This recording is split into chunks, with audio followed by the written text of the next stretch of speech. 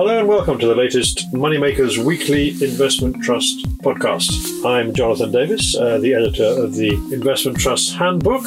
And with me this week is the cricket enthusiast and investment trust guru, Simon Elliott, head of investment trust research at Winterflood Securities. Simon, it's good to talk to you again this week. Let's kick off not by talking about the cricket, where I think the news is looking quite good for the England team at least, but let's talk about the markets and what's been happening so far this week. Well, as you mentioned, it's been a pretty good period for the England cricket team, but it's also been a pretty good period for the market as well. Certainly for the first 4 days of this week, the investment company sector is up about 2.5%, and that represents an outperformance of the wider UK market. So the FTSE All-Share up 0.6% in that period. In terms of the sector average discount, well, that's narrowed in a little as well. So probably started the week about 2.4%, and certainly at the close of Thursday, that stood at 2.1%. But as always, a very interesting week for the markets. A lot of focus on the central banks this week. We had the news earlier in the week that the Federal Reserve had decided to scale back its $120 billion monthly bond buying program, so tapering as known. And also, more recently, the Bank of England's Monetary Policy Committee in the UK have decided not to raise interest rates, decided to keep it at 0.1% at least for now, but it does seem likely that there is a hike on the way, possibly ahead of Christmas. Also, a lot of media attention on COP26, and that has definitely had an influence on a lot of the market announcements and a lot of the investment themes that people are talking about at the moment. But with only 38 trading days remaining of the year, and the UK market already up nearly 17%, one wonders whether there's another leg to come. Indeed. Well, we often do see a rally into Christmas and the new year. There's some sort of technical and behavioural factors behind that, as well as just simply fundamentals. And it wouldn't be a surprise to see that happen this year, I rather think. But as you say, there's been a bit of a turnaround, certainly by the Bank of England in terms of interest rates, and that's had a fairly kind of immediate impact on the markets. As you say, the stock market has done well, and bond yields have fallen again. So it basically seems that maybe some of the alarm that's been experienced in the last, since the end of September, middle of September, October, about the outlook for inflation and so on, may have moderated a little. In terms of the amount of business going through the market, do you think there's a lot of activity going on at the moment, Simon? It's a good question. I mean, the data would suggest that it's ticking over, but just anecdotally, I can tell you, being based not too far off the trading floor, that it feels a little bit quieter this week, certainly towards the end of October. During that half-term period, activity did seem a little bit lower, and that's continued into November. Certainly people don't appear to be chasing this market. And clearly, as you just mentioned, there are a number of worries and concerns that people have in the wider world. But in terms of the investment trust sector as a whole, I mean, there has been some significant style rotation this year. We've seen that, growth value has been, if you like, going back and forth. It looks to me, though, that the gap in performance between the investment trust sector and the UK stock market in particular has been narrowing. It got quite wide. It got about 5% difference, I think, during the summer. But it's come down a bit, hasn't it, since then? No, that's absolutely right. So if you look at the stats to the end of Thursday, the UK market year to date is up 16.6%. The FTSE All-Share Closed-End Investments Index is up 14.4%, so the gap is 2.2%, and that's about as narrow as it's been for pretty much all of the year. And you're absolutely right, it did widen out. It probably did go through 5% at one stage. I mean, certainly the first quarter, probably the first half of the year, the UK market outperformed, particularly as there's more kind of cyclical and value elements to it, benefited, whereas as we discussed before, investment trusts were more overseas and a growth bias to them.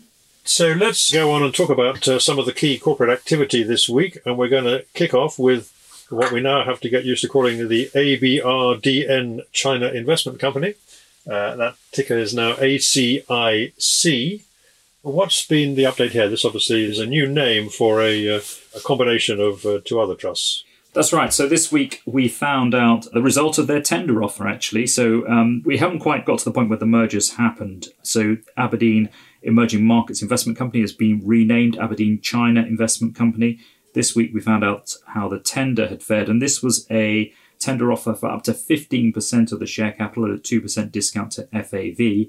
That was significantly oversubscribed. So that came in 94% of the shares in issue were tendered. So obviously the basic entitlement will be satisfied, but in terms of the excess shares tendered, there's only going to be a very limited uplift. Now, this is not a dissimilar situation we had not that many weeks earlier with Fidelity Emerging Markets. They held a 25% tender offer. Obviously, that was the Genesis fund that moved across to Fidelity, and they saw 85% of their share capital tendered. So it kind of begs the question, because ordinarily, when you see tenders at that kind of level, it can often be a worrying sight. It would suggest that perhaps people do want a way. They're looking for liquidity. But the thing that's worth bearing in mind, certainly in the case of Aberdeen China Investment Company, it'd be true of the Fidelity Fund as well, that it's at the moment the shareholder registers are very institutionally orientated. So the fact that the Aberdeen China Investment Company is trading on a double-digit discount, and this is a liquidity event at effectively a very narrow discount level, a 2% discount, then it's perhaps not surprising that so many shareholders have decided to attempt to take some money off the table through that tender offer. I think what it does suggest is that Aberdeen, I'm sure they're very, very aware of this, have got a job to do with Aberdeen China in terms of broadening the register. And one suspects that once that merger with Aberdeen Thai is completed, that we will see a big marketing push on this one. Yes, there does seem to be a parallel between that and the Genesis Fidelity situation, as you say. And of course, if you are sitting there as a shareholder and you know this tender offer is happening, you know it's likely to be scaled back, you're going to put in more than you actually probably want to tender anyway. So there'll be a tactical issue there as well. But yeah, we'll be interesting to see. In both cases, I think there's got to be a marketing push, as you say. They'll want to see that anyway to get the shares moving again. Can you remind us exactly when that merger completes or that combination completes? I haven't got the date in front of me, but I think my recollection is it's literally in the next few weeks. Okay, so we'll move on. Let's talk about the Alliance Trust, one of the oldest generalist investment trusts, I would think it's fair to say. It's been going for many, many, many years and had a change in strategy not so long ago, a few years ago. What have they had to say this week? So this was an interesting development, actually. So back in July, Alliance Trust announced that they were going to look at a number of things, not least their dividend level, and they would talk to shareholders and kind of gauge their views. This week, they've announced that they intend to increase their dividend level to what they describe as a sustainable level. And really, the idea is to enhance the attractiveness of their shares. So what this means in practice is that the third interim dividend has been increased, and that basically with the fourth interim dividend to follow, that's going to be at the same level. So this leads to a total dividend of 19.054p. That's a 32.5% increase on the 2020 dividend level. So a substantial increase, basically. The board have made it clear that they expect to continue to extend the track record of increasing ordinary dividends year on year for next year and beyond. And it's worth noting that Alliance Trust is an AIC dividend hero with 54 consecutive years of rising dividends. But it was interesting. The chairman, who's a gentleman called Gregor Stewart, noted in the announcement that shareholder feedback had indicated that there was a support for a higher dividend as long as it was sustainable and affordable. So what is really sort of lying behind this? I mean, the Alliance Trust has a lot of shareholders, and it was quite a dull performer for a number of years, and then they introduced this new strategy a few years ago. And I think it's fair to say that the discount has narrowed for the trust for a number of years. But I guess the challenge here is if you are a dividend hero, you don't want to lose that track record, of course. If you raise the dividend too far, you're going to basically be putting yourself at risk of having to climb down later on. But is this just part of a general trend that investment trusts are seeing how popular trusts with decent yields are? And do you think there's any downside to it for the board at this stage? All very good questions. I mean, I think a few points here. Most shareholders of any investment trust would be, one suspects, quite pleased with a dividend increase of 33%. I mean, essentially, that would feel like a meaningful uplift.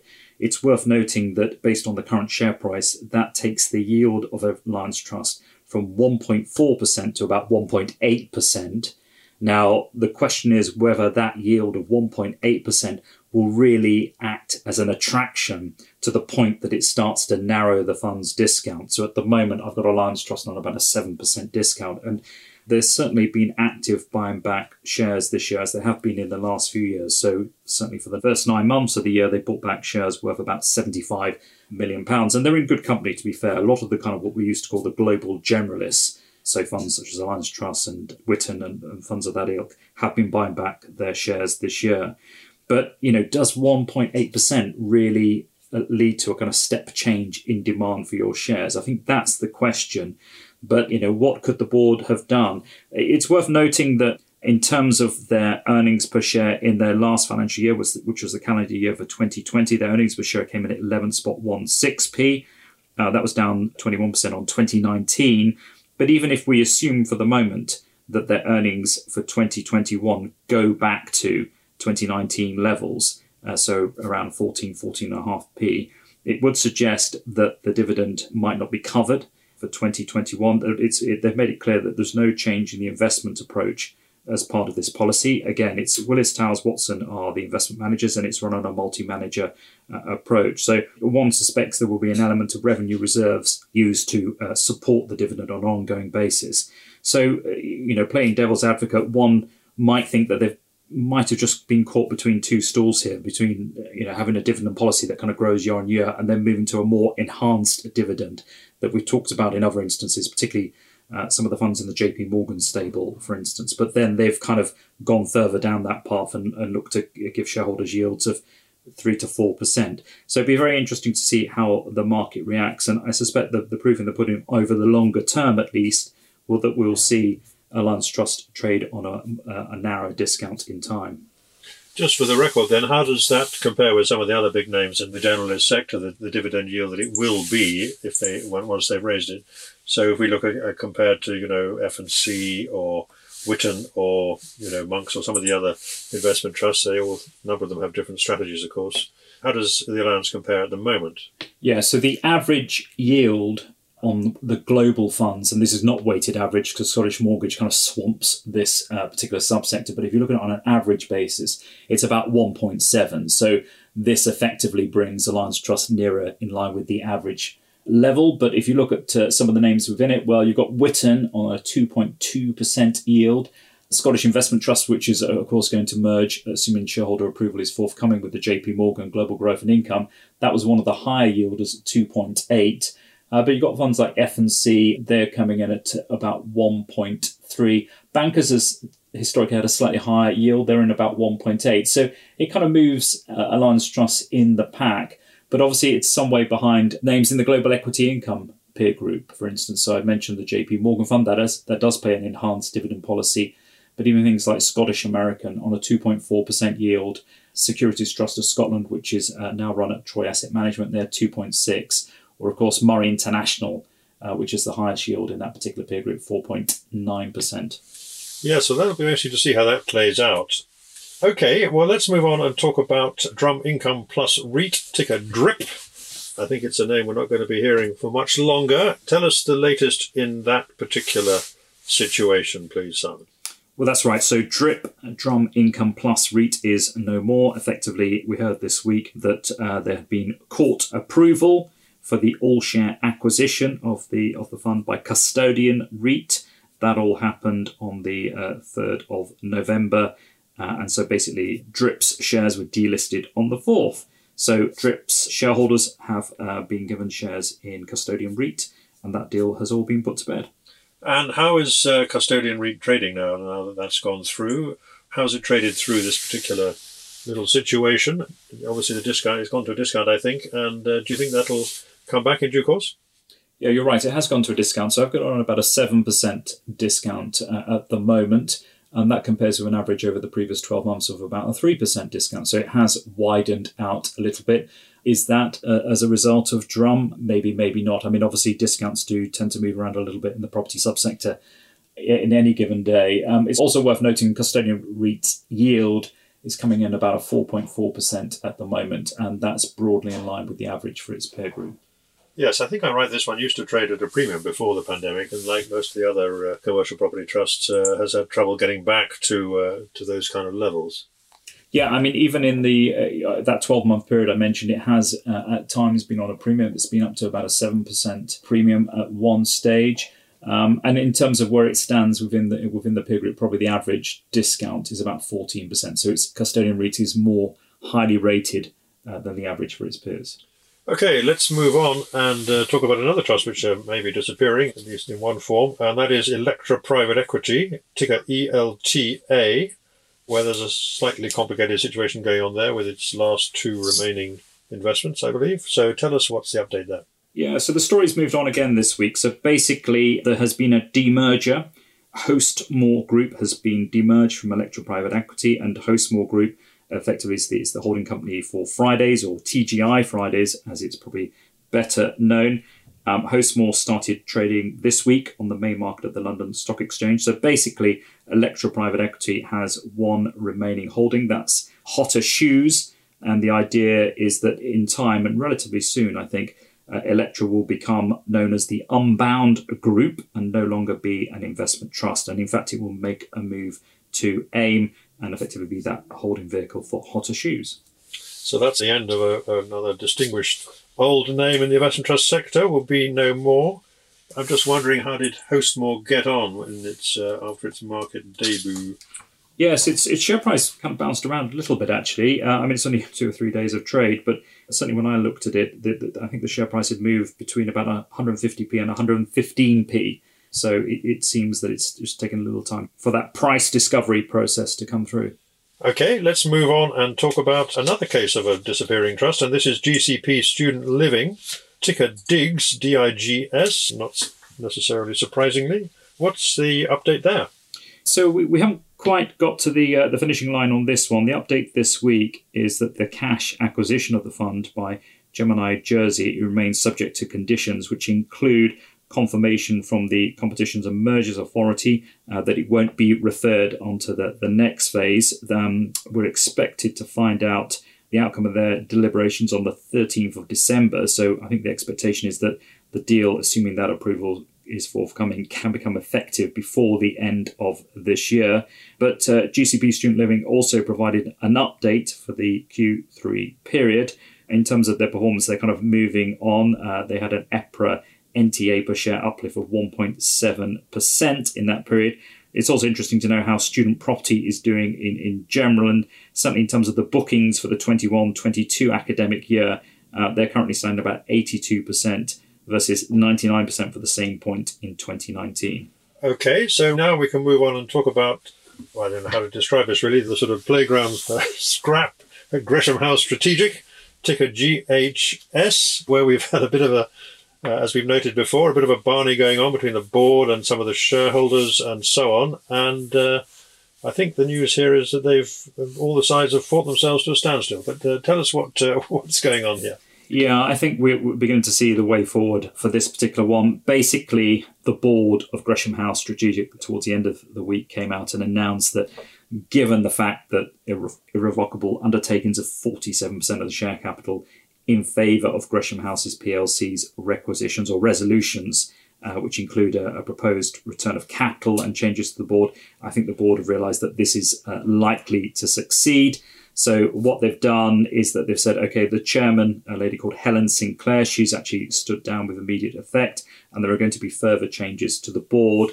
And the circular convening the general meeting has just been delayed with agreement with Gresham House to allow further resolutions to be included that would just allow for, I think, a more tax-efficient return of capital. So basically, it does appear as if Gresham House Strategic, subject to shareholder approval and all that, will go into managed wind down. Interestingly enough, Harwood will become the investment manager still, and that was really the catalyst for the requisition from Gresham House a few weeks ago.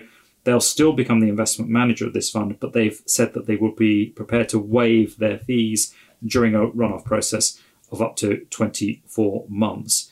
So it does appear as if Gresham House PLC have won this particular battle to a greater or lesser extent. So you might just explain to us what a managed wind down is, and perhaps explain also why would Harwood want to be involved for this runoff period despite not being paid any fees? So a managed wind down, effectively when a fund goes into managed wind down, the idea is that over a period of time, the portfolio is liquidated. Now, why isn't that done overnight, over a relatively short period? Invariably because the underlying holdings might be essentially illiquid, so more difficult to sell. And you see it through unlisted assets, or even those, in this case, these are listed, but they're quite large positions or larger positions in smaller companies. So it may take time to sell them down. And I think there's also an idea with some of these managed wind downs that you never want to be seen to be a forced seller. That's not a particularly good way to kind of maximise returns to shareholders to get decent realization of value. So I think that's the idea behind this particular one. Why would Harwood be prepared to still take this on? Well, I think that probably they would say, and I haven't actually asked them directly, but I suspect they would say that this is a mandate that quite suits their investment philosophy and process. Richard Staveley, who was the former manager of Gresham House Strategic, I think the idea is that he's joining Harwood in December, so a month or so's time. And again, I don't know, but I wouldn't be surprised if Richard, and this was certainly the original intention, Richard would be given this portfolio again to kind of manage. And again, one suspects that Harwood might take a longer term view on this as well and think, well, if we do a good job in managing down these assets, that albeit some of the shareholders want to get their cash back, that's fine. But equally, there'll be others who might be prepared on a longer term view to look at a similar vehicle or maybe rollover options. Who knows? I'm speculating here, but that might be part of their thought process. So I guess another question sort of slightly related to that is, do you think that Harwood is more interested in obviously obtaining the services of Mr. Staveley, or is it actually, since it was proposing to take over this particular trust, it must like some of the assets that they've got at the moment, presumably. So there might be some opportunities in that regard as well down the line. Yeah, that's right. So Christopher Mills, who I think he's the CIO, is it possibly the CEO, possibly both at Harwood? He will be, and he is familiar with, I think, a number of the holdings within the portfolio. So, as I said, I suspect the thought will be that this dovetails quite well with some of the other mandates that they're working on. And this trust is quite small, of course. So, how do you think will it trade over this interim period compared to where it's been in the past? Yeah, and it has been re-rated actually through this process. You're right, it is relatively small. We've got a market cap of about 63 million or so at the moment. It's trading on about a 3% discount, and that compares with an average of probably about 9% over the previous 12 months, but its discount has been as wide as 17%. So, as I said, positively re-rated, and one suspects on the basis that the market has considered that there would be some kind of liquidity event with this one. Okay, so we'll move on from that and we'll go back to fundraising, and surprise, surprise, there's been more fundraising. If the market conditions are improving, I guess there'll be a little bit more before the year is done. But let's start with one of the big beasts in the renewable energy sector. That's Greencoat UK Wind, ticker UKW. What have they had to say this week, and how does that relate to fundraising? Yes, well, this week they announced that they'd agreed to acquire about 16% or so stake in Burbo Bank Extension offshore wind farm, and that's apparently going to cost about £250 million or so. That acquisition is going to complete at the end of November. As part of that deal, the fund, Greencoat UK Wind, are looking to raise equity through a placing. That issue price will be 132p. That represents a discount of about 6.5% to the closing share price just ahead of the announcement, and about a premium rating of 4% to the NAV at the end of September. So the results of the fundraising will be announced on the 25th of November, and the resulting new shares will begin trading on the 29th of November. And funnily enough, the net proceeds will be used to fund that acquisition and pay down amounts drawn under the facility agreement. But yes, an interesting development. Stephen Lilly and Lawrence Fumagalli have been obviously responsible for this one since launch. They last raised money back in February this year. That was 198 million at that stage, and that was at a price of 131p. So this is 1p higher. So in the context of the renewable energy sector, which has had quite a kind of volatile year, how is Greencoat UK Wind trading compared to some of the other in its peer group? Yeah, so we're seeing Greencoat UK Wind, certainly the rating has probably been a bit lower this year. So obviously the rating will come down now because we know there's going to be a fundraising effort. So I've got it on about a 5.5-6% premium at the moment. That compares with an average of 9% through the year. But yes, it's definitely been one of those funds in common with its peers, really, that's seen a contraction in its premium rating. Though it's interesting, obviously there's been a lot of talk in the media about energy prices and high energy prices, and Greencoat UK Wind has been one of the beneficiaries of that rise in energy prices. Although part of its revenues originate from subsidies, unlike some of the others, it's probably not as kind of locked in terms of its revenue directly from power prices. So it has been a beneficiary. But it's all told, NAV performance over the last 12 months, it's up about 12% in NAV total return terms. And over a longer term, 5 years, I've got it up about 61%, 5-year NAV total return performance.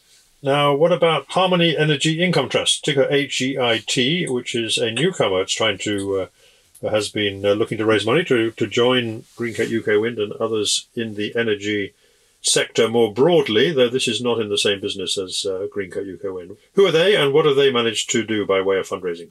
Well, what they managed to do is they raised £210 million through their IPO. It's worth noting that there were gross proceeds of about £187 million through the placing and offer for subscription. And actually, there were 24 million ordinary shares issued in connection with the acquisition of a seed portfolio. But that £210 million, that was actually slightly lower than what they were looking to raise. I think they had it down as about £230 million.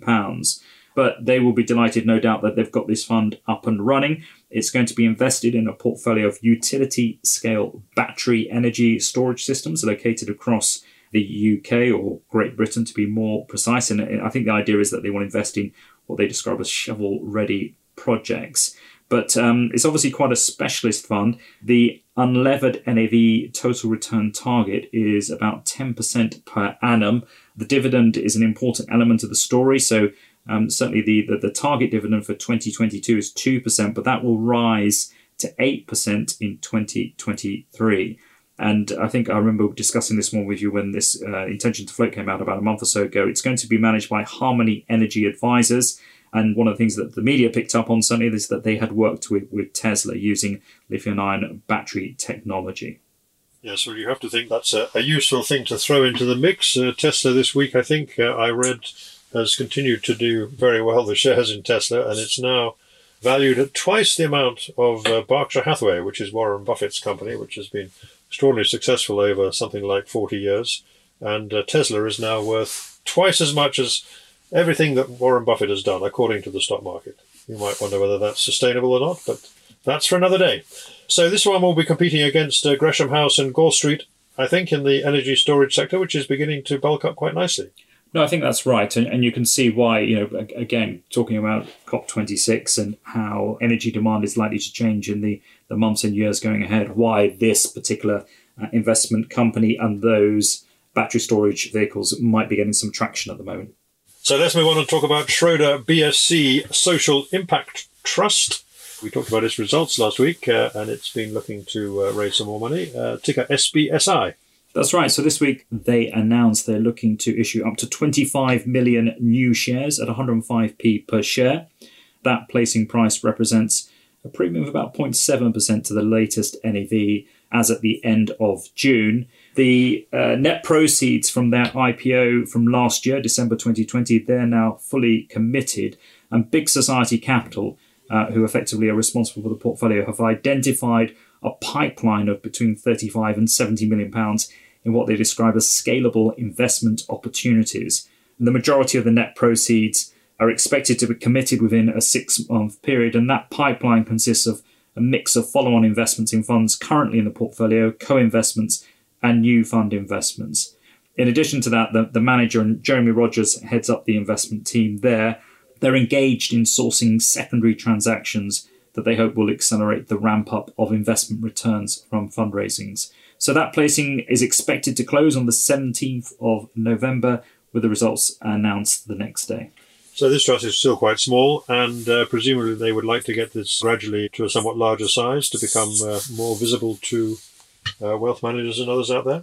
No, I think that would be right. I mean, this is slightly different. I mean, at the moment, this sits in the flexible investment subsector, but obviously it's quite different from most of its peers, and it is doing something a little bit different. It's still very early days in its life, and I mean, we talked about the results last week. They would argue that there is a kind of proof of concept going on here, but they would like more capital because it fulfills their function of doing good, but also because it gives the vehicle critical mass and it enables a wider investment following as well.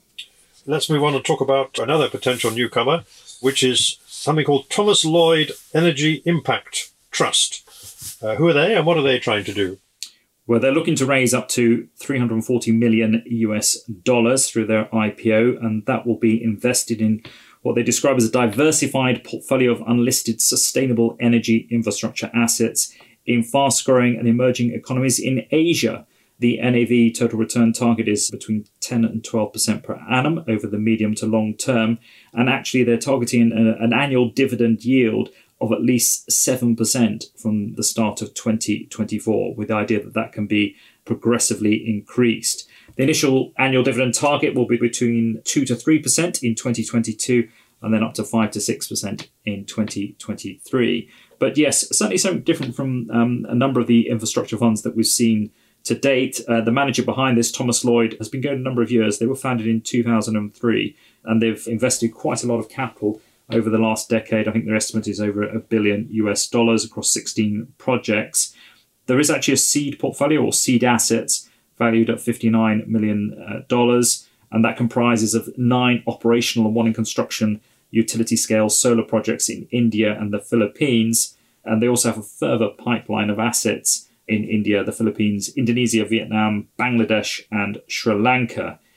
So again, quite different. I think one of the other things that probably caught the media's attention on this one is that the fund is actually a finalist in the UK government programme run by the Foreign, Commonwealth and Development Office. And what does that mean? That in principle, there's a decision to invest up to £25 million subject to the conclusion of diligence. So probably not a bad backer to get at an early stage. Yes, and I suppose also one should say that because this is in Asia and some of these countries have got perhaps a slightly different, credit ratings involved. I mean, you would expect the returns on this one to be slightly higher to reflect the higher risk involved in infrastructure projects in these areas. Would that be right? I think that would be the consensus view, certainly. And I think also a lot of people would look at this and, I mean, there's obviously, it fits into, again, a number of the themes raised by COP26 recently. It fits into the kind of whole ESG momentum, but also it plays to the development of the infrastructure subsector. I mean, we've talked over the last 18 months through this podcast about how the infrastructure subsector is really developing in a number of different ways, from going from quite mainstream UK-focused projects and developing out in increasingly specialist ways. And I suspect this plays to that as well. Okay, next up is Tufton Oceanic Assets, ticker SHIP, SHIP. What's their latest fundraising objective? So this is a TAP issue to fund a pipeline of second-hand vessels. The issue price on this one is $1.39. That represents a 3% premium to the NAV at the end of September. 28.1 million shares are available for the issue, so this is not a kind of blockbuster, but assuming that it's all taken up, they'll raise $39 as a result. The TAP issue is expected to close on the 12th of November, and the new shares will begin trading on the 17th of November.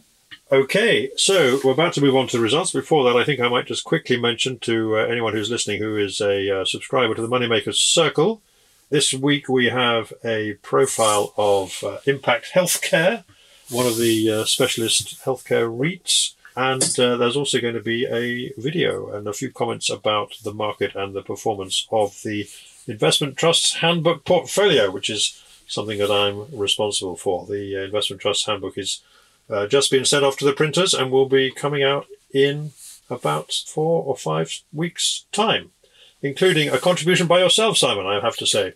That's always something that people look forward to. So let's move on to talk about some results, and let's talk about BlackRock Smaller Companies Trust, which is ticker BRSC, which has a fantastic track record, I think. What do the latest results look like? Well, it's another strong set of results, to be honest. These are interim results for the 6 months to the end of August. In that time, there was an NAV total return of 29%. That compared with a rise of 16.5% for the benchmark index, which is the NSC plus AIM index. In share price terms, they came in pretty strongly as well, actually up 28%.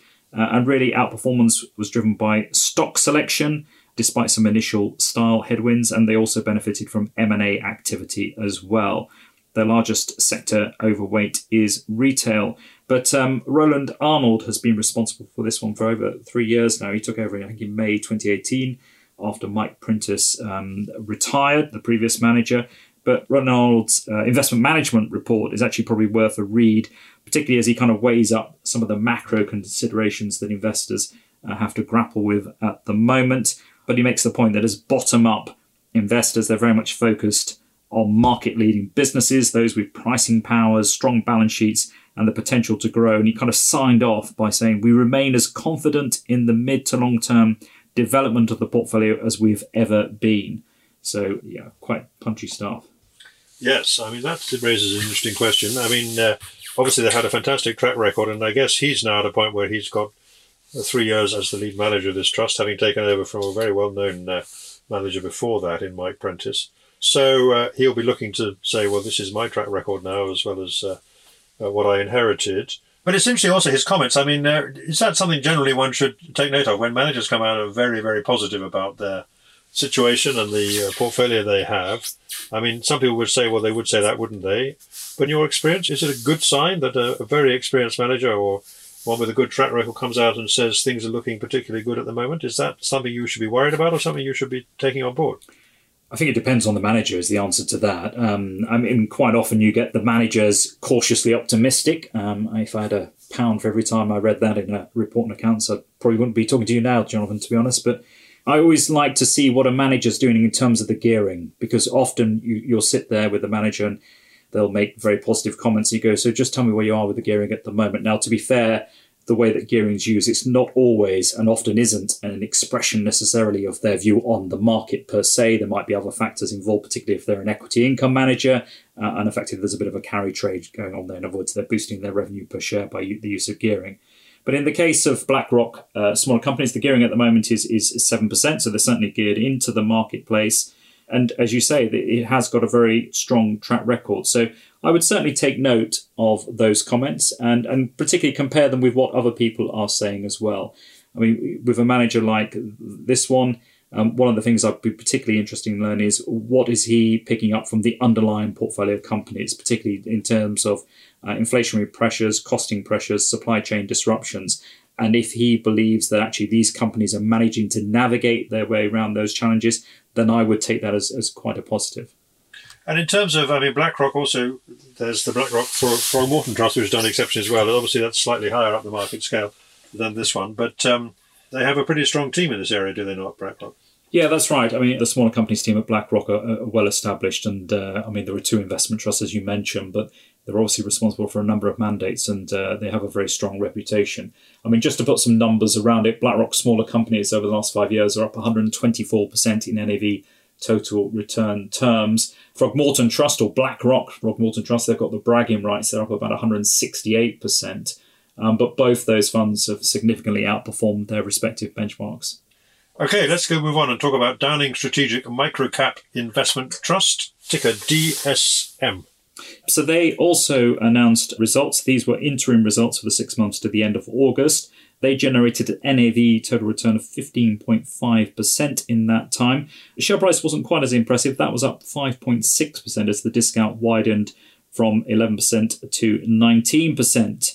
Some interesting commentary around what this particular manager is doing. So it's Judith McKenzie at Downing who's been responsible for this one since its launch in May 2017. Obviously, as the name would suggest, it invests in microcaps. So those companies, those listed companies with £150 million a market cap or lower. But Downing's probably a little bit different from some of the other microcap plays by really taking what they describe as quite strategic stakes, often between 3 and 25% of the share capital of their underlying portfolio companies. And they do have a bit of a kind of value investor style as well.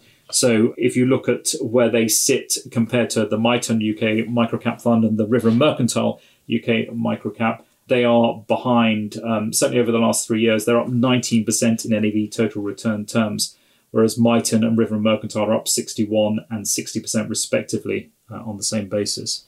So moving overseas now, we're going to talk about another BlackRock Trust, which has another very good track record, and that is BlackRock Greater Europe Investment Trust, BRGE is the ticker here. And it's another strong set of results, actually. This is the 12-month period to the end of August. The NAV total return was up 49.4%. That compared to a rise of 27.4% for the reference index. In share price terms, it was even stronger, actually. They were up 56.8%. And that was a reflection of their move from a 3% discount to a 2% premium. But Stefan Gries and Sam Vecht actually are responsible for the management of this one. It's quite a concentrated portfolio. The number of holdings kind of crept out a little bit, but I think it's still at about 44 or so. So quite a focused portfolio on Europe. And certainly they've got a kind of bias to what they describe as kind of long duration value creation type companies. And certainly they benefited from a positive view on the European semiconductor industry. And this one, I think, is now trading at a premium, which I don't think it's done, didn't used to do that before the pandemic. Am I right about that? You're absolutely right. They're on a premium. They're on about a 3% premium or so at the moment, and that compares with an average of about 6% in their Europe subsector peer group.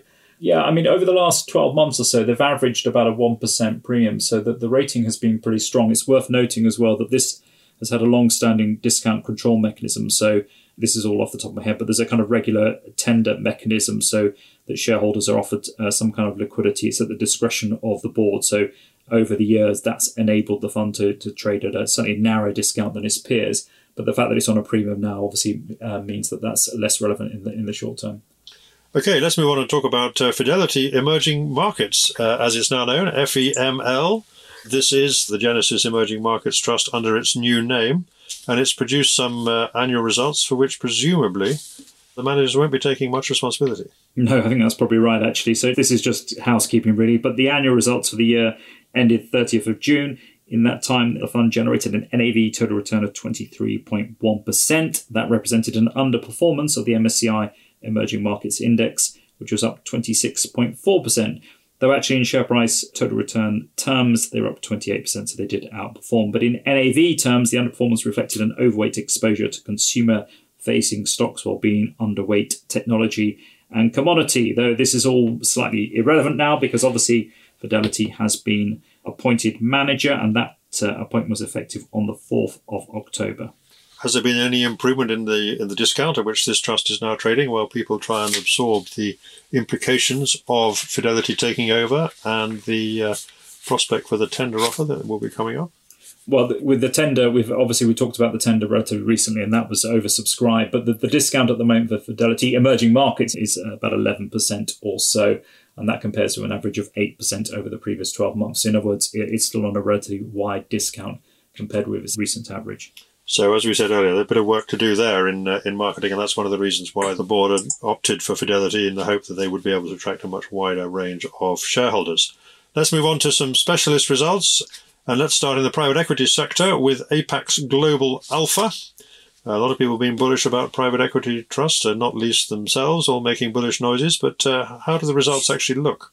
Well, this is a quarterly update rather than an annual or interim results. But in the Q3 period, so a 3-month period to the end of September, they did very well, actually. The NAV total return of just short of 10%. They're sitting with assets of 1.5 billion euros. But in that Q3 period, their performance benefited from, they had a holding in a company called ThoughtWorks, and which saw an IPO, and that obviously generated some good returns.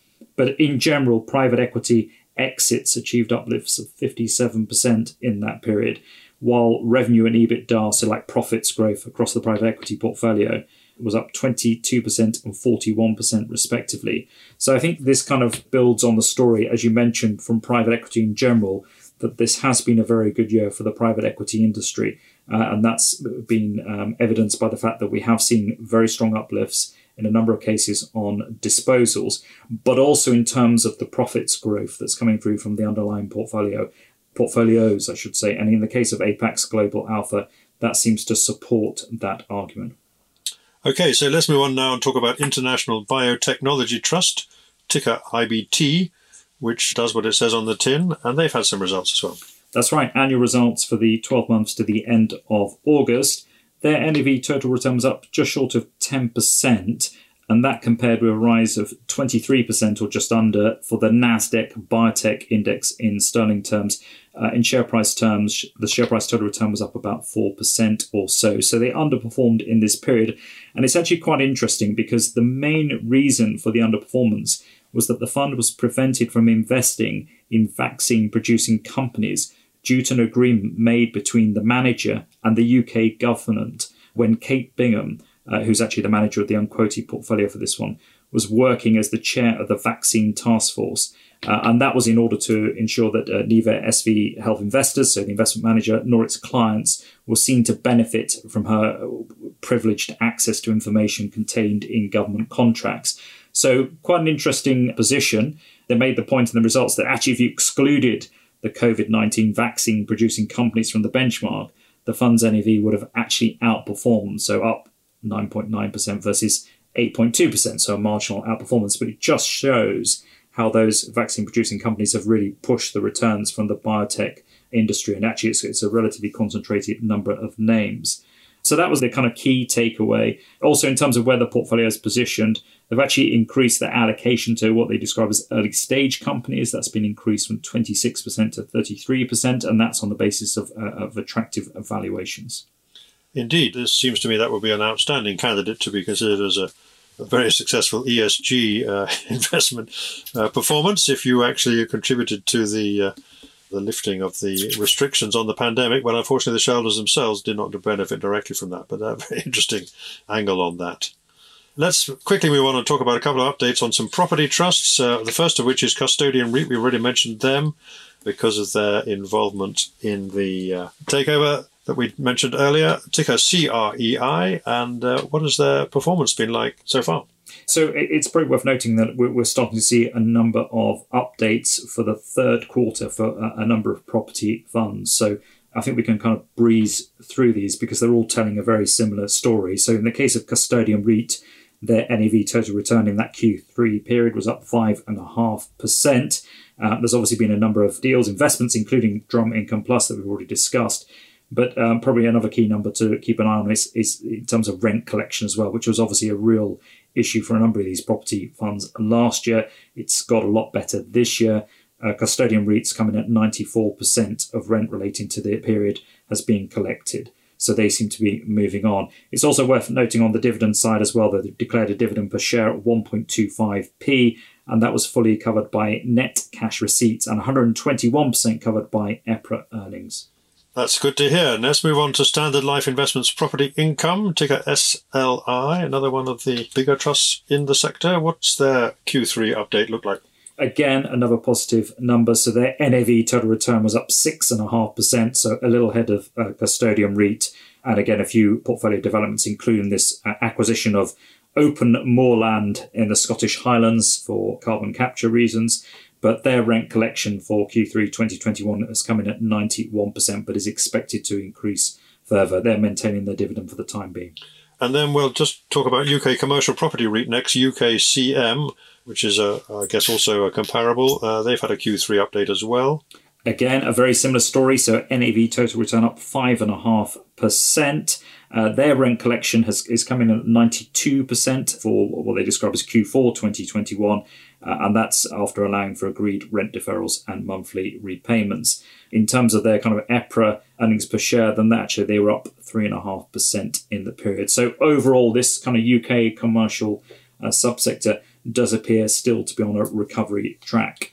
Okay, and then into the specialist area, we can talk about Target Healthcare REIT, ticker THRL. They've had a Q3 update, and what's the story there? Again, another positive number. So their NAV total return in that Q3 period was up 2.4%. Again, they've been busy in terms of making acquisitions, and also it's a good picture in terms of the rent side of it. So they've had 14 rent reviews during that period, which have been completed at an average uplift of 3.3% per annum.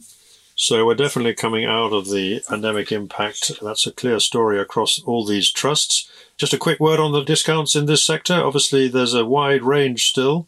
Another ones we've talked about, I imagine that Target Healthcare is trading still at a premium. But the others are there discounts coming in or stabilising or what? What's the general story there? With Target Healthcare, you're absolutely right. That is on a premium. It's probably about 10% or so. So that's being rated in a very different way. In terms of kind of UK commercial, again, you're right. And we talked about Custodian REIT. That's on about a 7% discount. But 20% discounts are not uncommon in this subsector. So that's where Standard Life Investments Property Income finds itself at the moment. Again, UK commercial property a little bit narrower than that, about 18% or so. And that seems to be the kind of average, probably average about 14-15%. So it's still a sector that would appear to offer value, but then there might be reasons why that would be the case. Okay, so that wraps up our results. But let's not leave without having a word about the music royalty sector. Regular listeners will know we like to keep tabs on this one for a whole variety of reasons. And there is some news this week from Roundhill Music Royalty Fund, which is the smaller of the two music royalty funds, ticker RHM, but they've got something to announce this week. Well, they have, and they're quite excited about it because they've entered into a long-term agreement to administer 100% of the neighbouring rights income generated from the master recordings of 3 members of British rock group Supertramp, which this catalogue includes the rights income of 39 original recordings. Apparently Supertramp sold in excess of 60 million albums since their formation in 1969. And Roundhill Music Royalty Fund has said they're going to make further financial disclosures following the completion of the investment of their C share. But this week, the news has all been about Supertramp. Yes, and we discussed before we went into this podcast how many of their songs we could name. I'm not going to go through them all, but some are quite relevant to the investment trust sector, I would say. I mean, one of their songs is called Dreamer. That might be a good one for shareholders in Tesla, I would suggest, and maybe 1 or 2 other investment trusts. And which other ones are among your favourites, Simon? I mean, we've got to get your musical taste nailed down here. Well, I think you must. I'm quite partial to a little bit of the Logical song. I think that's always worth a spin, that one. And I know there are quite a few fans of Breakfast in America as well. Well, I guess it would be disappointing if you weren't, as a research analyst, in favour of the Logical song. That would be seem to be appropriate. But of course, I just have to mention, I can't resist mentioning that this week we also heard news that the boss, Bruce Springsteen himself, at the age of 72, is thinking of selling his catalogue. But he's talking to Sony about that. And that's a reminder that the 2 royalty trusts in the UK universe are not the biggest companies in this business, and some of the very big names are still looking to go elsewhere, like either Sony or Universal Music or one of those big companies. Anyway, I'm sure we'll be hearing a lot more about all that in the weeks to come. Simon, thank you very much for your time again this week, and I look forward to speaking next week, where there should also be some good cricket news, I hope. Fingers crossed. This has been a Moneymakers Investment Trust podcast. These podcasts are independently produced and edited and are available on all leading podcast channels. You can sign up on the Moneymakers website, www.money-makers.co, to be notified every time a new podcast is available. Thank you for listening, and if you want more news, analysis, interviews and other investment trust content, don't forget to take a look at our premium service, the Moneymakers Circle, available now at the website.